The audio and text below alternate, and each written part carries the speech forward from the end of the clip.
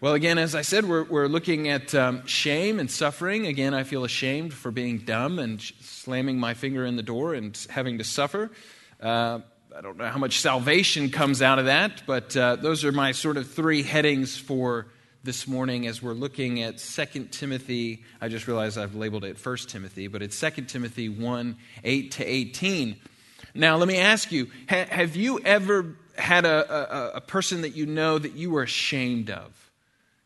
You were ashamed of them for whatever reason, where association with them make people think of you a certain way. I had a good friend in college. He was a young Baptist guy. No offense to his denominational background, but he was preaching at a young age, really had a desire for the truth, for speaking the truth. Then he went to seminary and he began to think a little bit differently. And then he went to another more liberal seminary and he got another degree and he began to think a little bit more differently. Then he went out west and he received another degree and he began to think even more differently than he once had. Then a few years went by and I turned on the news, the national news, and there was my old friend in the middle of a chaotic event, spewing hatred as a mouthpiece for different organizations. Not trying to bring peace and reconciliation as I think he would have years ago.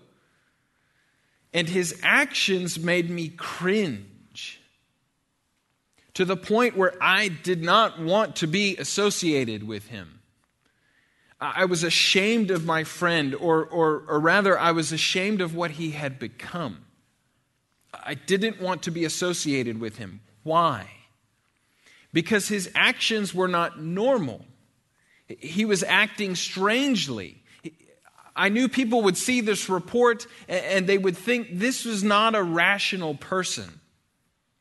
When Paul writes to Timothy, he is in prison. Now, we have the hindsight of church history and an awareness of the growth of the Christian church around the world. We've seen the amount of Bibles that have been printed, but Timothy doesn't have that. All Timothy had was what Paul taught him. He has what his initial faith had convinced him of, and he has the Holy Spirit convicting him. So Timothy is going to have to rely on those things as he decides whether to continue in his ministry or whether he throws in the towel and goes another way like so many others had before him. And this is where we pick up in our series on 2 Timothy. Paul has concern for the gospel and his spiritual son, Timothy.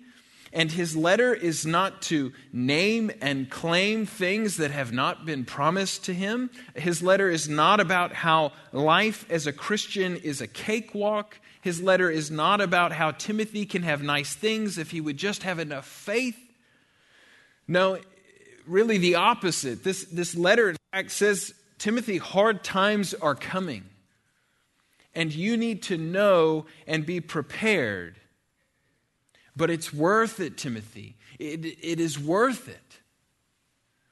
So what does Paul want Timothy to know and be prepared for? As I said at the beginning, these three things: shame, suffering, and salvation. Shame, verse 8, Paul says, "Therefore do not be ashamed of the testimony about our Lord, nor of me, his prisoner." Well, whenever we see a therefore, we want to know, what is the therefore there for? It's connected to what we looked at last week. Paul is reminding Timothy that God has given his Holy Spirit, and that the Holy Spirit is not a spirit of fear or timidity or cowardice, but a spirit of power, a spirit of love, a spirit of self-control.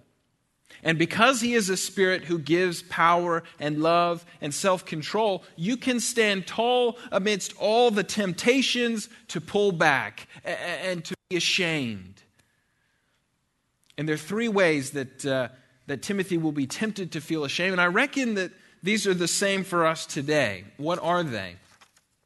Shame for the name of Christ, shame for the people of Christ, and shame for the gospel of Christ. If they were not a real threat to Timothy, then why would Paul write about it? If Paul himself had not felt them, it would never have been necessary for him to write years before in Romans chapter 1, "For I am not ashamed of the gospel. It is the power of God for salvation to everyone who has faith." If it were not common to man, then Jesus would not have issued a warning in chapter 8. "For whoever is ashamed of me, my words, in this adulterous and sinful generation, of him will the Son of Man also be ashamed, who comes in the glory of his Father with the holy angels."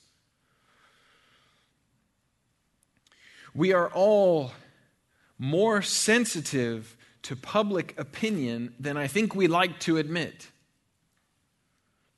And we tend to bow down too readily before the pressures that come at us.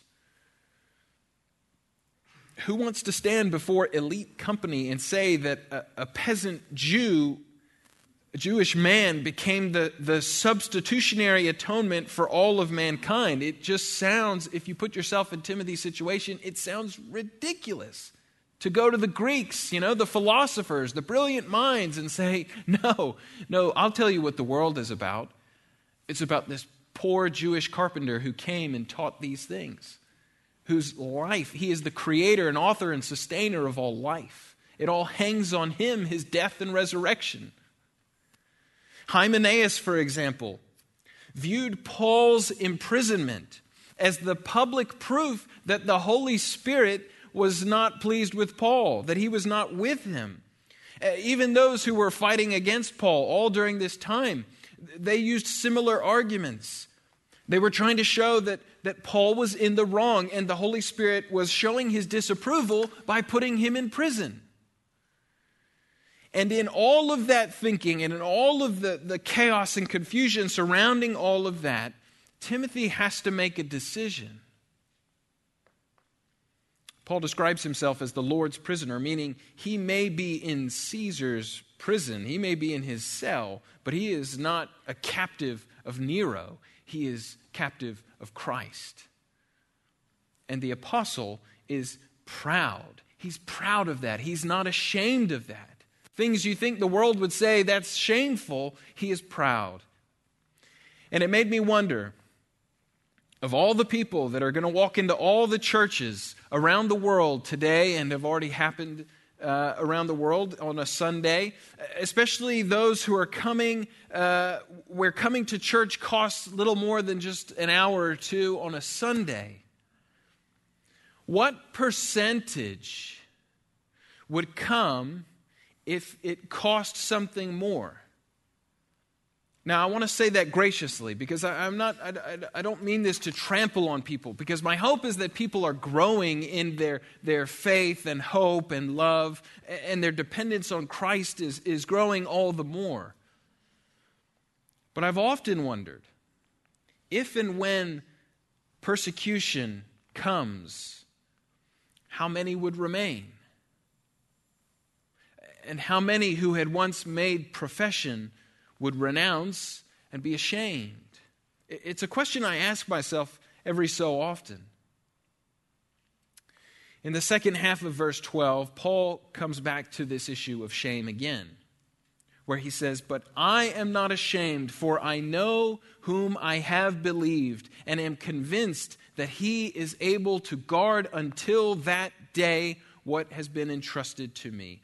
Why is Paul unashamed of the gospel? Why is Paul unashamed of Christ? Because he knows what he knows. Because he trusts in what he knows and believes. And the question is, does Timothy? Paul knows the gospel is folly to a perishing world, but God's servants are not ashamed of the gospel because it is the very wisdom of God. In fact, Paul asked the churches that they would pray for him, that he would not be ashamed of the gospel, but present it boldly before all the courts and the kings that he would stand before. It's funny, the ebbs and flows of what the world views as shameful throughout history. I think you can all attest to this, but the things that were once considered shameful are now readily accepted. And things that were once readily accepted are now considered shameful. And the gospel is not immune to this. And so what is sort of the natural following of being ashamed or standing up for something? The thing that follows not being ashamed is suffering. And so Paul continues, but share in my suffering for the gospel by the power of God. Now, I think we need to be clear on suffering, because there is suffering for choosing God's will, like a person choosing to abstain from sex before marriage and then suffers a mocking or humiliation. They have done what is good. But sometimes people suffer for being jerks. For instance, when I was at Auburn, there was a religious group that claimed to be Christian, and they would stand up in the middle of the main concourse and tell everyone that they were going to hell, unless they became sinless and perfect. Well, needless to say, those people suffered the onslaught of the student body, who would yell them and ridicule them and throw things at them. Those people are suffering for all the wrong reasons. Or if you support a particular political candidate and people attack you for views that are posted online, you're not necessarily suffering for doing the work of God. What Paul is talking about here is suffering on behalf of the gospel. Listen to Jesus' words from the upper room in John chapter 15. If the world hates you, know that it has hated me before it hated you. If you were of the world would love you as its own. But because you are not of the world, but I chose you out of the world, therefore the world hates you. Remember the word that I said to you, a servant is not greater than his master. If they persecuted me, they will persecute you. If they kept my word, they will also keep yours. Rand prayed mentioning the Beatitudes. In the teaching on the Beatitudes, Jesus finishes his list with suffering, as if to say, when your life looks like all these things, you will suffer. Blessed are those who are persecuted for righteousness' sake, for theirs is the kingdom of heaven. Suffering is part of God's gospel blessing. When Jesus called Paul on the road to Damascus, he immediately sends Ananias to him to say, "Go, for he is a chosen instrument of mine to carry my name before the Gentiles and kings and the children of Israel, for I will show him how much he must suffer for my sake, for the sake of my name." Paul wasn't saying, hey, listen, whoa, I thought this Christianity thing was supposed to make my life easier. He wasn't saying, I thought material blessings were coming my way if I went down this path. He wasn't saying, I thought all the bad things would be kept away if I convert. He wasn't saying, I thought I was promised protection from all of the bad parts of life. In fact, later Paul would write to the church in Corinth, we are afflicted in every way, but not crushed. Perplexed, but not driven to despair. Persecuted, not forsaken. Struck down, but not destroyed. Always carrying in the body the death of Jesus, so that the life of Jesus may also be manifested in our own bodies. For we who live are always being given over to death for Jesus' sake, so that the life of Jesus may be manifested in our mortal flesh. So death is at work in us, but life in you. If anything, Paul wants Timothy and the church to consider suffering a privilege. To the Philippians, he writes that it has been granted to you that for the sake of Christ, you should not only believe in him, but also suffer for his sake. Suffering, a privilege? What? It's crazy. It's a paradox. Now listen, we know the types of sufferings that were happening in the early church in these days, that the early church faced. Imprisonment, death, penalties, losses. Now we live in a free society where there are not those types of trials that we face. And so what sufferings do we face today as Christians? I'm sure many of you can testify to the losing of friends when your life was transformed by Christ. Probably more of you can testify to the breakdown of family relationships because of your faith. In Australia, there were a number of young people who had come to faith through various Christian outreach efforts that were there. And what happened is that there was a generation of non-Christian parents raising Christian children. It was so odd for me to be mentoring a young person who would go home and their parents knew nothing of Jesus. And so these young people, they worked really hard. They labored to understand what God desired of them, how they should act as it related to unbelieving parents, and the pain and the struggle that took place in their hearts as they so strongly desired for their parents to come to the saving knowledge of Christ. It's painful. None of us wants to drive people away. But we also know we can never abandon Christ, or at least it would be foolish to turn our backs on the life giver who has made known to us the way of salvation. Which brings us to the third point, salvation. First, Paul doesn't want Timothy to be ashamed of the gospel of Christ, of Paul. Second, Paul wants Timothy to share in the suffering for the gospel. And finally, he wants Timothy to guard the gospel of salvation. Shame, suffering, salvation. In verses 9 and 10, Paul outlines salvation. He outlines the gospel.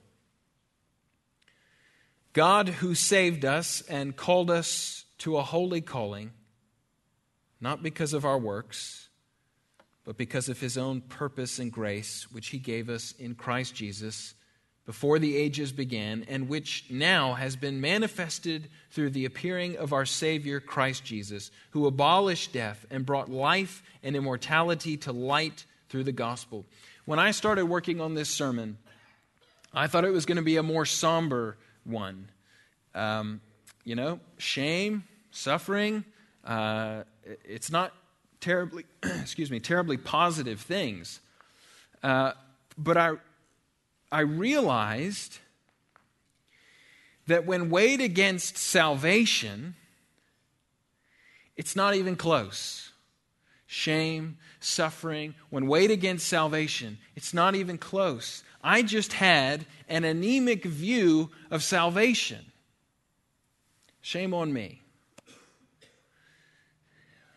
But praise God for his word, which has helped me to see. John Stott, in his commentary, agrees with this, that the world has a very anemic view of salvation. And so he says salvation is a majestic word, denoting that comprehensive purpose of God by which he justifies, sanctifies, and glorifies his people. First, pardoning our offenses and accepting us as righteous in his sight through Christ.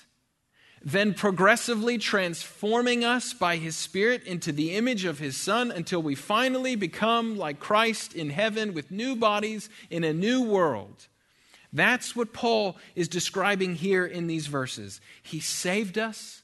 He called us with a holy calling. He brought life and immortality to light.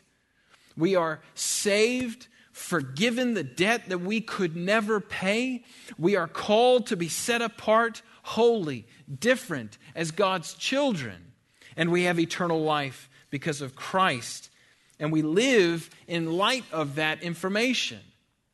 This is the message that has been given to Paul from Christ. They're the words of life. It's the message of forgiveness. It's the message of calling. It's the message of eternal life. It's the message of grace, not works. It's the message of hope. It's the message of God.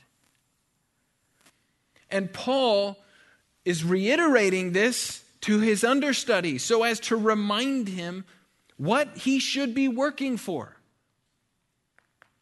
what he should be prioritizing, what he should be willing to die for, imprison for, take the shame of, suffer for. Why? Because it's the message of salvation. It's the message of life. Think of a dear person to you who you have lost to death. Now multiply that by infinity, and that is what is at stake. Eternal life and eternal death.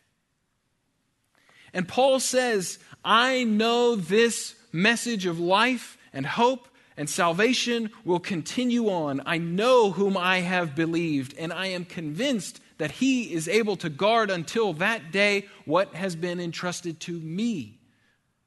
I know that somehow this message of salvation that I have just outlined, it will continue on until Jesus returns, even with me in this tiny prison.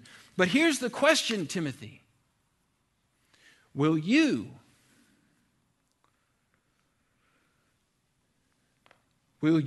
allow the Spirit to be a conduit through you in your timidity, replacing fear with power and love and self-control?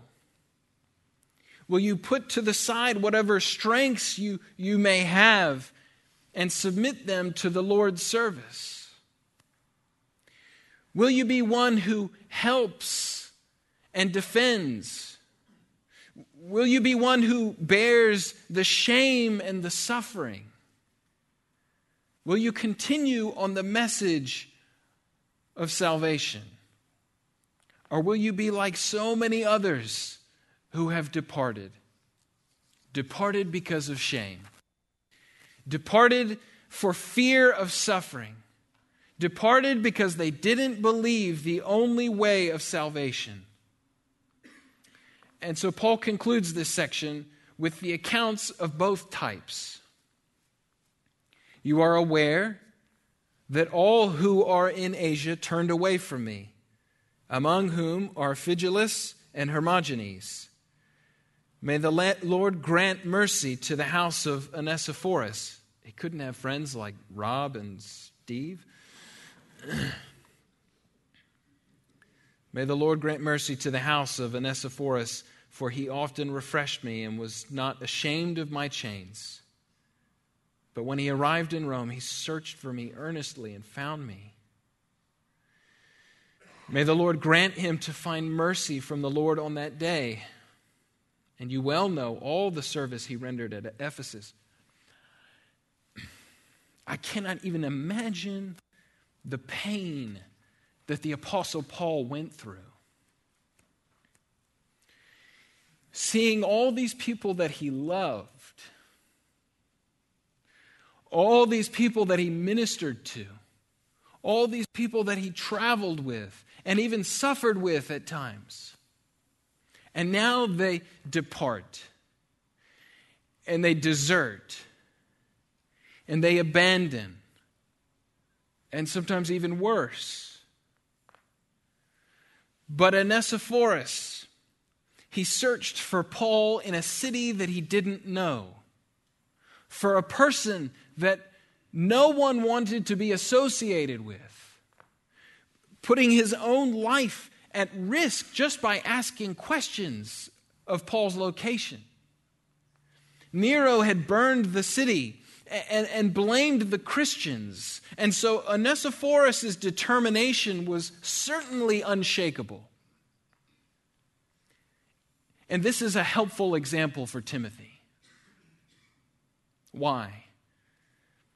Because these are all names that he was familiar with. he knew and served with Onesiphorus and probably knew Phygelus and Hermogenes as well.